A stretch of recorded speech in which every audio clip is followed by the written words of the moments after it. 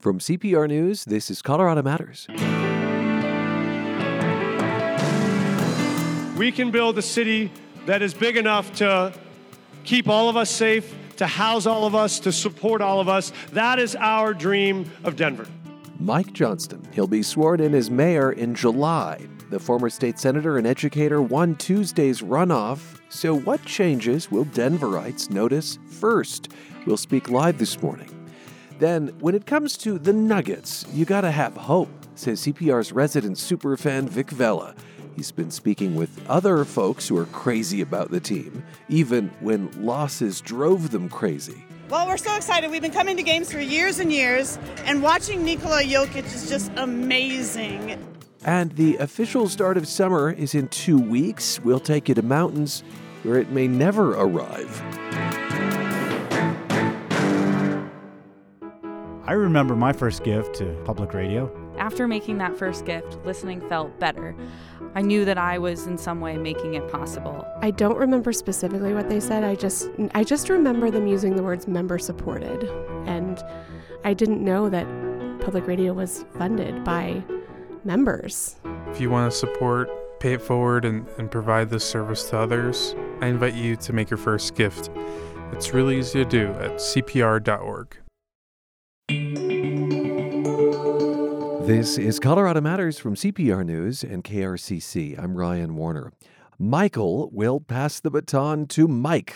Mike Johnston has won the runoff to succeed Michael Hancock as Denver's mayor. Johnston, former educator and state senator, beat Kelly Brough by roughly 10 points. And Johnston is with us live. Mayor-elect, welcome to the program. Thanks, Ryan. Thanks so much for having me. In the daily lives of Denverites, what will be the first noticeable change with you as mayor, besides maybe your name on the letterhead? Yeah, probably not just the voice of the airport, we hope. No, I think the first and most important one is going to be a really direct and urgent approach to supporting people that are unhoused on the streets. And you'll see people that are getting up out of encampments and off of street corners and being able to move into safe and dignified housing through the micro communities we're going to build and support. So that will be job one. We're going to work hard to get more officers on the street and first responders out on the street to make sure the city feels safe in all of our neighborhoods. And then we're going to work to permit and build a lot more affordable and attainable housing. That will take a little bit of time to get those up and running. But I think what you'll hopefully see immediately in our first 100 days is a real direct and high impact change to how we take on homelessness. All right. Let me unpack just a few of those details. So your approach to helping those who are experiencing homelessness is not to centralize them, as so many have been, in one spot in downtown Denver, but to have, I think you used the word dignified micro-communities throughout the city. Have you identified those spots? Are the neighbors on board? How quickly do you think that we might see those up? Yeah, you laid out exactly the right steps to try. We have identified, I think we've done a map of all the public land. The city's identified more than 2,000 parcels of land that the city owns around the city and county. So what we'll do is narrow those down, what we think are the right set of spaces that have the best potential opportunity. And then we will go and talk to neighbors and engage them and say, here's what we think are the possible available sites. That'll be the first important step to make sure we get community involvement, but then we'll look to cite those and get people moved as quickly as possible. But yeah, our first step will be to pick those sites, to let neighborhoods give input among the sites that are possible and have them decide which ones they think are the best ones, and then get the tiny homes up and built and get them sited and get people moved to better suitable housing with real wraparound services. Okay, and then on the question of first responders, could you give us a percentage, perhaps, of how many new hires would be trained as mental health first responders versus ones who might be armed and, who might see handcuffs as their first tool? Yeah, and so, our focus has been to put 200 more first responders on the streets. That number of non-officers is somewhere around 25%. We think there's about 150 need for more officers, and then around 50 of those that would be either social workers, mental health supporters, or paramedics, EMTs. And so it's not an exact number, but I think roughly it's about 25% of that new supply would be more mental health first responders than officers. Perhaps your answers have already addressed this, but what do you think will be the biggest break from the Hancock administration, which has been in power for 12 years? I do think it is the biggest one is going to be just a real laser focus on both getting people who are unhoused access to services, and really that means getting back our sidewalks and our public parks and where folks are having to live now because they have no place else to go. And I think it is going to be a revival of those neighborhoods where people feel safe again to walk through downtown and walk through Curtis Park and City Park and a lot of the central downtown neighborhoods that are carrying a lot of this weight. And as you said, be able to redistribute those services around the city so it's not a deep concentration of all that need in one neighborhood. I think that will be what we hope to make the biggest difference on in these first 100 days. First 100 days, I was going to ask you what the timeline was. So if these things are not achieved in your first term, it sounds like you will not have succeeded. Well, I mean, I always believe in setting incredibly ambitious goals and then doing everything we can to achieve them. And we know we always make mistakes along the way. I'll always be honest about where we're falling short, but you never give up. So it's not as if I don't think there's a game clock on this one where the issue is over at 1 year or 2 years or 4 years. What we should have is systems built where the total number of people that fall into homelessness each month equals the total number who come out of homelessness each month. And so it's not to say there won't be people who fall on hard times. We know that will always happen. But what we should have is a system that catches them, connects them to the services, and tries to get them back on their feet. And that would be the vision for us. Denver Mayor-Elect Mike Johnston, you previously ran for governor and U.S. Senate. Is winning this race any sort of political consolation prize? No, not at all. For me, I loved the work I've done outside of politics for the last 3 or 4 years. I was the CEO of a foundation here and spent time day in and day out working on these hardest issues: homelessness, affordability, public safety. And I love that job. I felt called back into this work because I thought this was the one place where you can make the biggest impact on the city's most significant challenges. And I love the city and want to have it be a place that still feels vibrant and affordable and safe. And I saw a real path for that to get done with the right leader and the right team. I'm grateful that I feel like the city has picked what I hope is the right leader. Now we got to build the right team to make sure we can actually lead this team of 11,000 employees and a $4 billion budget to deliver those results for families. But I am really honored and really inspired by what we can get done. You have a team to build, you say. Do you think Kelly Brough might have a place in it? You know, she ran HR for the city for a time. She was chief of staff to a former mayor. Would that invitation come from your administration? Yeah, I haven't made any decisions on any of the roles in the administration. I've said that early. I didn't make any commitments or promises to anyone, including people on our own team. And so we will start the process today to begin to build the transition, engage community members in what we think will be the most inclusive and largest transition effort that hopefully any mayor has ever run, to make sure everyone's voice is heard. And that will include them helping us vet and look at candidates for each of the roles we have to fill. And so we'll look for the best candidates that we can find anywhere in the city or the country who want to transform Denver, and that'll be our criteria. Would you reach out to Kelly Brough, or would she have to submit an application? I haven't gotten into any. I think actually we haven't gotten any conversations with direct candidates, but I think we would assume that we're going to source candidates from everywhere and they can all apply. But anyone that's interested would be the ones that would be coming to us. I want to talk about property values, Mike Johnston, and specifically property taxes for a minute. In Denver, your soon-to-be constituents are looking at a median increase in assessed value of about 33% between 2020 and 2022, even higher elsewhere in the state. The legislature is trying to ease the pain with a ballot issue in November. It would lower property tax rates and reduce refunds under the Tabor Amendment. That is proving controversial among some. Where do you come down on that ballot measure? I haven't read the entire measure yet, but I do believe that this is going to be an important step. I do think we need to ease the tax burden on Coloradans. And I do know that we have a lot of people living on fixed incomes who've owned homes for a long time, and they saw that property tax bill and have no idea how they're going to pay it. So I will anticipate being supportive of that measure and pushing to make sure we can help balance the tax burden and reduce it so that people can both afford to live in Colorado and we can still fund our schools and hospitals and fire districts that we know we need to do as well. Now, there may be another measure on the ballot because critics of the legislature's plan propose a straight-up 3% limit on property tax increases in any given year.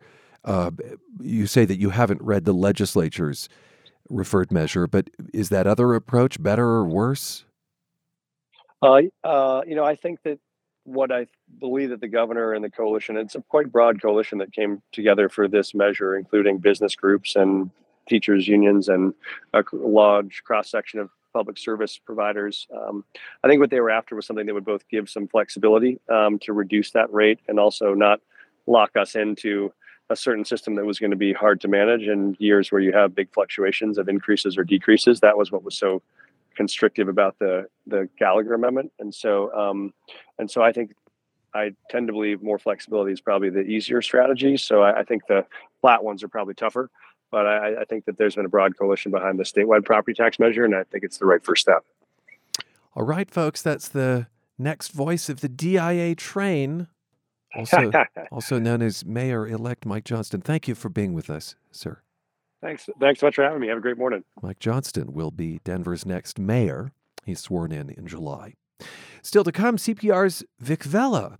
He doesn't so much have Nuggets fever as a long, low-grade love. This is Colorado Matters from CPR News.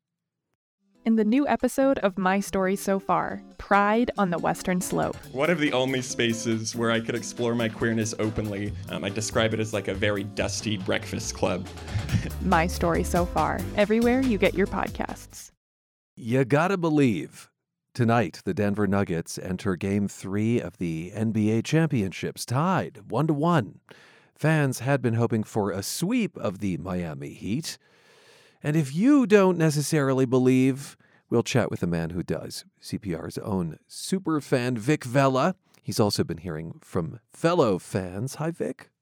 Hey, Ryan. By the way, in a nod to your chat with Mike Johnston just now, I'm totally someone who would run for mayor just to be the voice of the DIA train. I would totally do that. Don't put it past me. Maybe you should be the voice of the Nuggets. This is the team's first time in the championships in their 47 years. You wrote an essay for Denverite about your love for the team, revealing that you dressed up for Halloween when you were 7 as then coach Doug Moe. Let me read something else you wrote. Even if you're not much of a sports fan, this Nuggets team is for anyone who's ever lost over and over again. The lovable losers among us who keep putting one foot in front of the other. They're for anyone who's ever been kicked while they're down. Reflect on that for us.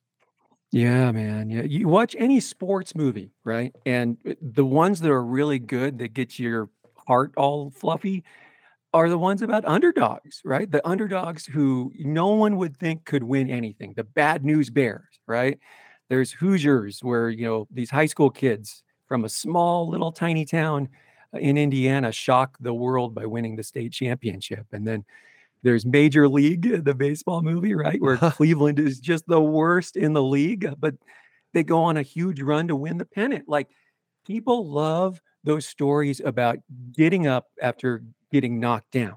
And the Denver Nuggets, if you're looking for one of those teams, they're right here. They've never won a title. We know that by now. And if you grew up in Denver, you know that between 1990 and 2002, Ryan, they had 11 losing seasons. And, when they did have some success, it always ended in heartbreak, right? The Lakers would always just destroy them in the playoffs. But now this organization that's been down for so many years under head coach now, Michael Malone, they're playing in the NBA Finals. You got to love that. Really is the day of Michaels on this show today. The Nuggets are looking to bounce back after Sunday's Game 2 loss. What's your hot take, Vic? That was a really deflating loss. I was inside that arena and you could just feel like fans are living and dying on every shot, right? And it was just a really quiet kind of bummer, and especially since Sunday's game was the highest rated game involving the Nuggets ever. Of all time. So this city is really hot for the Nuggets right now, and losing at home Sunday really hurt. And now it's a battle. It's a series, man, against Miami. Denver is the more talented team, but they were not the better team Sunday. And after the game, Michael Malone really called out his players. We had guys out there that were just, whether feeling sorry for themselves for not making shots or thinking they can just turn it on or off. This is not the preseason. This is not the regular season. It's not round. This is the NBA Finals. And that to me is really, really perplexing, disappointing. Yeah, Denver did not look like themselves Sunday. They gave up a lot of open threes to the Heat, and they were at times really frustrated by the officiating, and they just didn't look focused. And now the series is tied. And the Nuggets no longer have home court advantage. Does that give you a bit of anxiety? I mean, I know you've been talking with other fans about this as well. I've experienced a lot of losing Nugget seasons in my 46 years of living, Ryan. So anything gives me anxiety, but perspective is also needed, right? It's one game. They lost one game in a best of 7 game series. And we've seen what the Nuggets are capable of doing. They just swept the mighty Lakers and one of the best players of all time, if not the best, LeBron James, right? So I think there's a good chance that they bounce back tonight. And here's the thing. Fans are just really excited, and they're still very much optimistic, especially since a guy named Nikola Jokic, you may have heard of him, is on our team. I talked to Karen Kinney. She's a longtime Nuggets fan about what it's like seeing Jokic play in person. Well, we're so excited. We've been coming to games for years and years, and watching Nikola Jokic is just amazing. It's just so fun to watch the way he checks out his teammates, throws the passes. He's not about scoring for himself, but about the team. Fans you've spoken with also feel strongly that the Nuggets have been disrespected by the national press. That was especially true in the division finals against the Lakers, I gather. Yeah, we got to cue Aretha Franklin right now, right? You know, a little respect for the Nuggets. Where has it been? And that's been a big thing, especially on social media, Nuggets fans versus the world. And it goes back to that little guy thing I talked about before, right? The guy who never won before. And now the Nuggets are finally winning. But a lot of fans think that, you know, a lot of the people who talk about sports on television are from the East or West Coast, right? And a lot of them think that Colorado is like from an old Western movie or something. So, you know, getting the coastal media to say something nice about the Nuggets is like pulling teeth at times. And that's something that George and Vanessa Maldonado of Colorado Springs certainly think. Like, when do you see Shaq and Barkley and all these guys come to a Nuggets game, you know? It's like, so finally, you know. Maybe ESPN will start talking about Nuggets now. Instead of the Lakers, how are the Lakers going to beat the Nuggets? How are they going to catch back up? Of course, Vanessa's talking about that Lakers series, which the Nuggets swept, but many of the coverage angles were about those LA Lakers. Okay, we have about a minute. I want to leave with one of your favorite moments in Nugget history. I mean, like apart from these NBA finals, right? Oh my gosh. 1994, man, the playoffs. The Nuggets beat the mighty Seattle Supersonics, and they became the first 8 seed ever to beat a 1 seed in the NBA playoffs. It was huge. And I was hanging out with a lot of my high school buddies, and we were just jumping up and down, going nuts.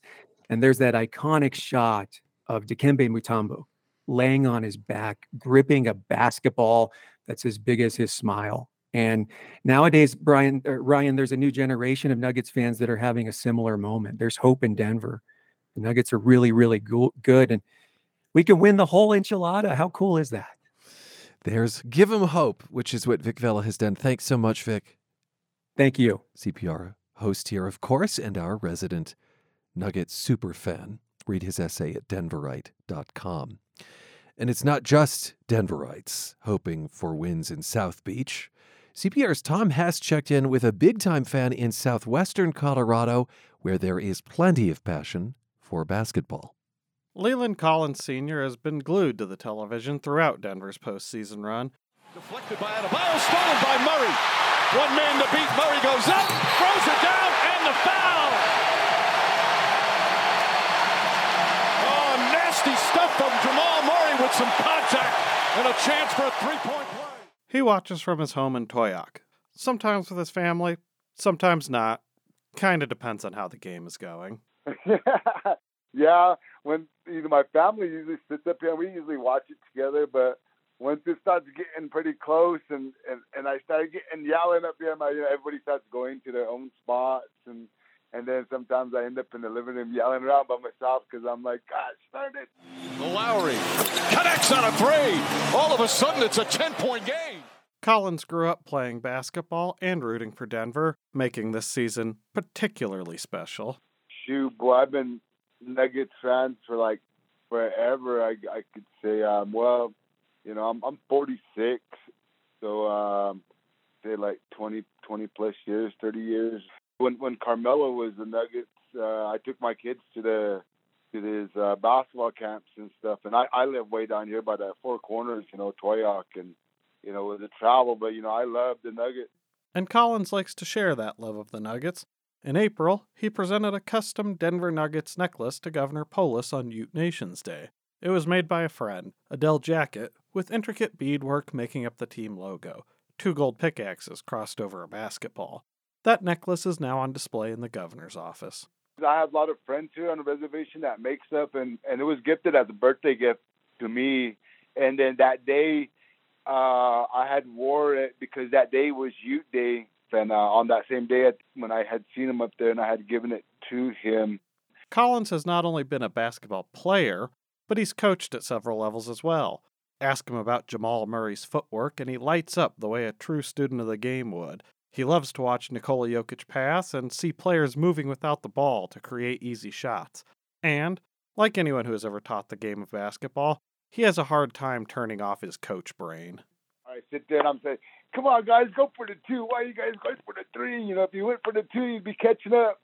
Just stuff like that. I sit here and I say that, and I'm like, post him up. Come on, take him. You got a shot. You got the shot. Yelling here like that, just almost like coaching from the side. Shot clock at 4. Jokic has to put it up. Falling away, puts it up. Bang! Nikola Jokic! Collins says most of his friends are Lakers fans, so while he's still focused on a championship this year, he at least has bragging rights following the Nuggets' sweep of Los Angeles to win the Western Conference. In Grand Junction, I'm Tom Hess, CPR News. Denver has taken in more than 10,000 migrants who've arrived in the city over the last 6 months.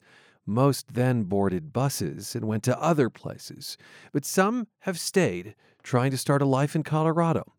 Denverite's Kevin Beatty reports that Denver Public Schools has felt their growing presence. DPS staffers and families gather in a cafeteria to celebrate the end of the school year with some dancing and music. The event is put on by the district's multilingual education department, which helps all newly arrived students work on their English and navigate our education system. We've provided interpretation for over 20 different languages: Spanish, Arabic, Amharic, Nepali, Somali. The program works with students from all over the world, like Saiba Amiri from Afghanistan. She just celebrated her first year in Denver. It was hard at first, but I know I have a future here, she says, thanks both to the education available and the dedicated liaison who helped her and her 3 siblings land on their feet when they arrived. Afghan students like Amiri filled the multilingual education program 2 years ago. Then, last December, migrants who were mostly from Venezuela showed up with little notice. Sari Portillo helped coordinate the district's response. We've been meeting with families in shelters, in hotels. So when we had this large influx, we had at some points like 15, 20 students at a time that we had to register. The district served almost 1,500 newcomers last year, double what they saw before the pandemic. But it's not just about getting kids in the door. The department prepped teachers to deal with intense trauma that some students brought with them after they crossed deserts and jungles to get here. That gave us opportunities to make sure that families felt welcome, that they felt safe, that they felt secure. Immigration is not something I can control, and I don't know what will happen in the next couple of years, right? But they're here, and if they're here, they're our future. So how are we preparing these kids and our families to better our future in our country? Portillo and her colleagues hope that, in time, this year's new arrivals will soon be like Amiri, comfortable in class and starting to take agency over their own futures. Hey, round of applause for the sisters. Thank you. Kevin Beatty, Denverite. You will know it is time to turn the page when you hear the chimes ring like this. We have chosen the next book for Turn the Page with Colorado Matters. You read with us and then take part in a conversation with the author. Our new pick is Soil, the story of a Black mother's garden by Camille T. Dungy. She is a distinguished professor at Colorado State University in Fort Collins, and she is indeed a parent and a plant mom. There are so many similarities between raising a child and raising plants. One of them that strikes me that I write about in Soil directly is the fact that plants come in these tiny little packages. They're seeds or seedlings that can fit in the palm of your hand. And then I have to remember when I put them in the soil that they could grow to be 6 feet tall and as wide. And I have to give them the space and the support that they need to grow into their full possibilities. And of course, my own daughter, I could once hold in my hand, and now she's almost taller than I am. And I have to always be able to give her the support and the space that she needs to truly grow the way she needs to. This is a book about gardens and family and justice. Pick up a copy of Soil by Camille T. Dungy. Then join us in the perfect place for the interview, Denver Botanic Gardens, the evening of Thursday, June 29th. Tickets are free, but limited. To get yours, head over to cpr.org/turnthepage. When we come back, a Coloradan wonders about the Never Summer Mountains. This is Colorado Matters from CPR News. Support for Colorado Public Radio comes in all shapes and sizes. You might give monthly as an Evergreen member or contribute during fund drives. Maybe you donated your car or gave a gift of stock. For all the ways you support CPR, thank you so much. Your generosity is deeply appreciated. Thank you for bringing trustworthy news and timeless music to listeners across Colorado. Explore all the ways to give at cpr.org. Click on Support CPR. The names of Colorado's mountains have come under scrutiny. A naming commission is considering the origins and the impact those names can have. Well, we got a question through Colorado Wonders about a mountain range in the western reaches of Rocky Mountain National Park. The Never Summer Mountains rise to nearly 13,000 feet. Here's CPR's Eden Lane. Carrie Pettis has lived in Colorado for more than 50 years, and she loves it. I consider it my home state, even though I wasn't born here. So. Pettis has a thing for place names, and she wonders about several of Colorado's intriguing place names. Well, I'll give you a couple of examples of others that I wonder about. I wonder about Cripple Creek, which is west of Colorado Springs. And I wonder about, who broke their leg there or whatever happened. And I wonder about the Cache La Poudre River out of Fort Collins. Who was hiding gunpowder and why were they hiding gunpowder? One place in particular prompted her to submit a question to us. One of my favorite place names in Colorado is the Never Summer Range. How did that name originate and what mountains does it include? All I know is it's on the western side part of the state. It's such an evocative name, so poetic. I just wondered how it came about. 17 named peaks in north-central Colorado make up the Never Summer Mountains mountain range. Pettis has the right idea for how the place gets the name. The Never Summer Mountains do get their name from the extreme amounts of snow and rain that frequently fall there. But the upside? The region's varied ecosystem is a direct result of this climate. Dave Lively is a professional tour guide and speaker presenting the history of the west side of Rocky Mountain National Park, which includes parts of the Never Summer Mountain Range. He says the descriptive name has its roots with the Arapaho people originally living in the area. In 1914, just before Rocky Mountain National Park was established, we invited, and when I say we, the Colorado Mountain Club, a hiking club that still exists today, invited 2 elders and their interpreter from the Arapaho tribe at the Wind River Indian Reservation to come down and go on a 2-week pack trip out of Estes Park. They were joined by a man by the name of Oliver Toll, who was a great note-taker, and a gentleman by the name of Shep Husted, who was a rancher in the Estes Park. Lively says the Arapaho spent many years in and out of the area, much like another tribe did, the Ute. They had names for all the things they saw, the places, the wildlife, the beauty of nature that surrounded them. Basically, they asked the Arapaho leaders through their interpreter, what did you see? What were you thinking? What was happening when you were here in the past? Because the Arapaho spent a number of years in and out of the Kawanichi Valley, just as the Ute did. But on this 2-week pack trip, they pointed out different sites and different locations.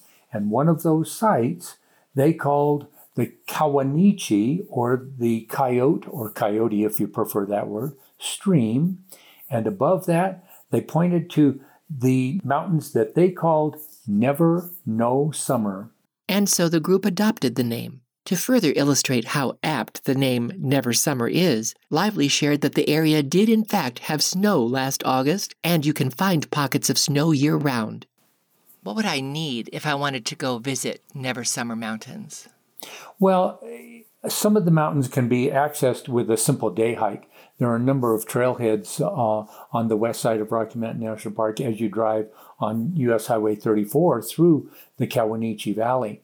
For instance, the Bowen and Baker trailhead is a very, very popular trail, and you can start there, and within a matter of literally 4 to 5 hours one way, you will be on the side of Mount Baker with a gorgeous view down the Kawanichi and looking south all the way down toward Mount Baker, which is over 65 miles away at that point. The National Park Service says the Never Summer Mountains have the only volcanic rock in Rocky Mountain National Park, deposited there millions of years ago. Today, it's home to 20 miles of hiking trails, and tourism officials say the mountains have some of the oldest trees in Colorado, some up to 600 years old. I'm Eden Lane, CPR News. Send us your questions about life in our state of wonders at cpr.org/Colorado Wonders. I'm Ryan Warner. This is Colorado Matters from listener-supported CPR News and KRCC.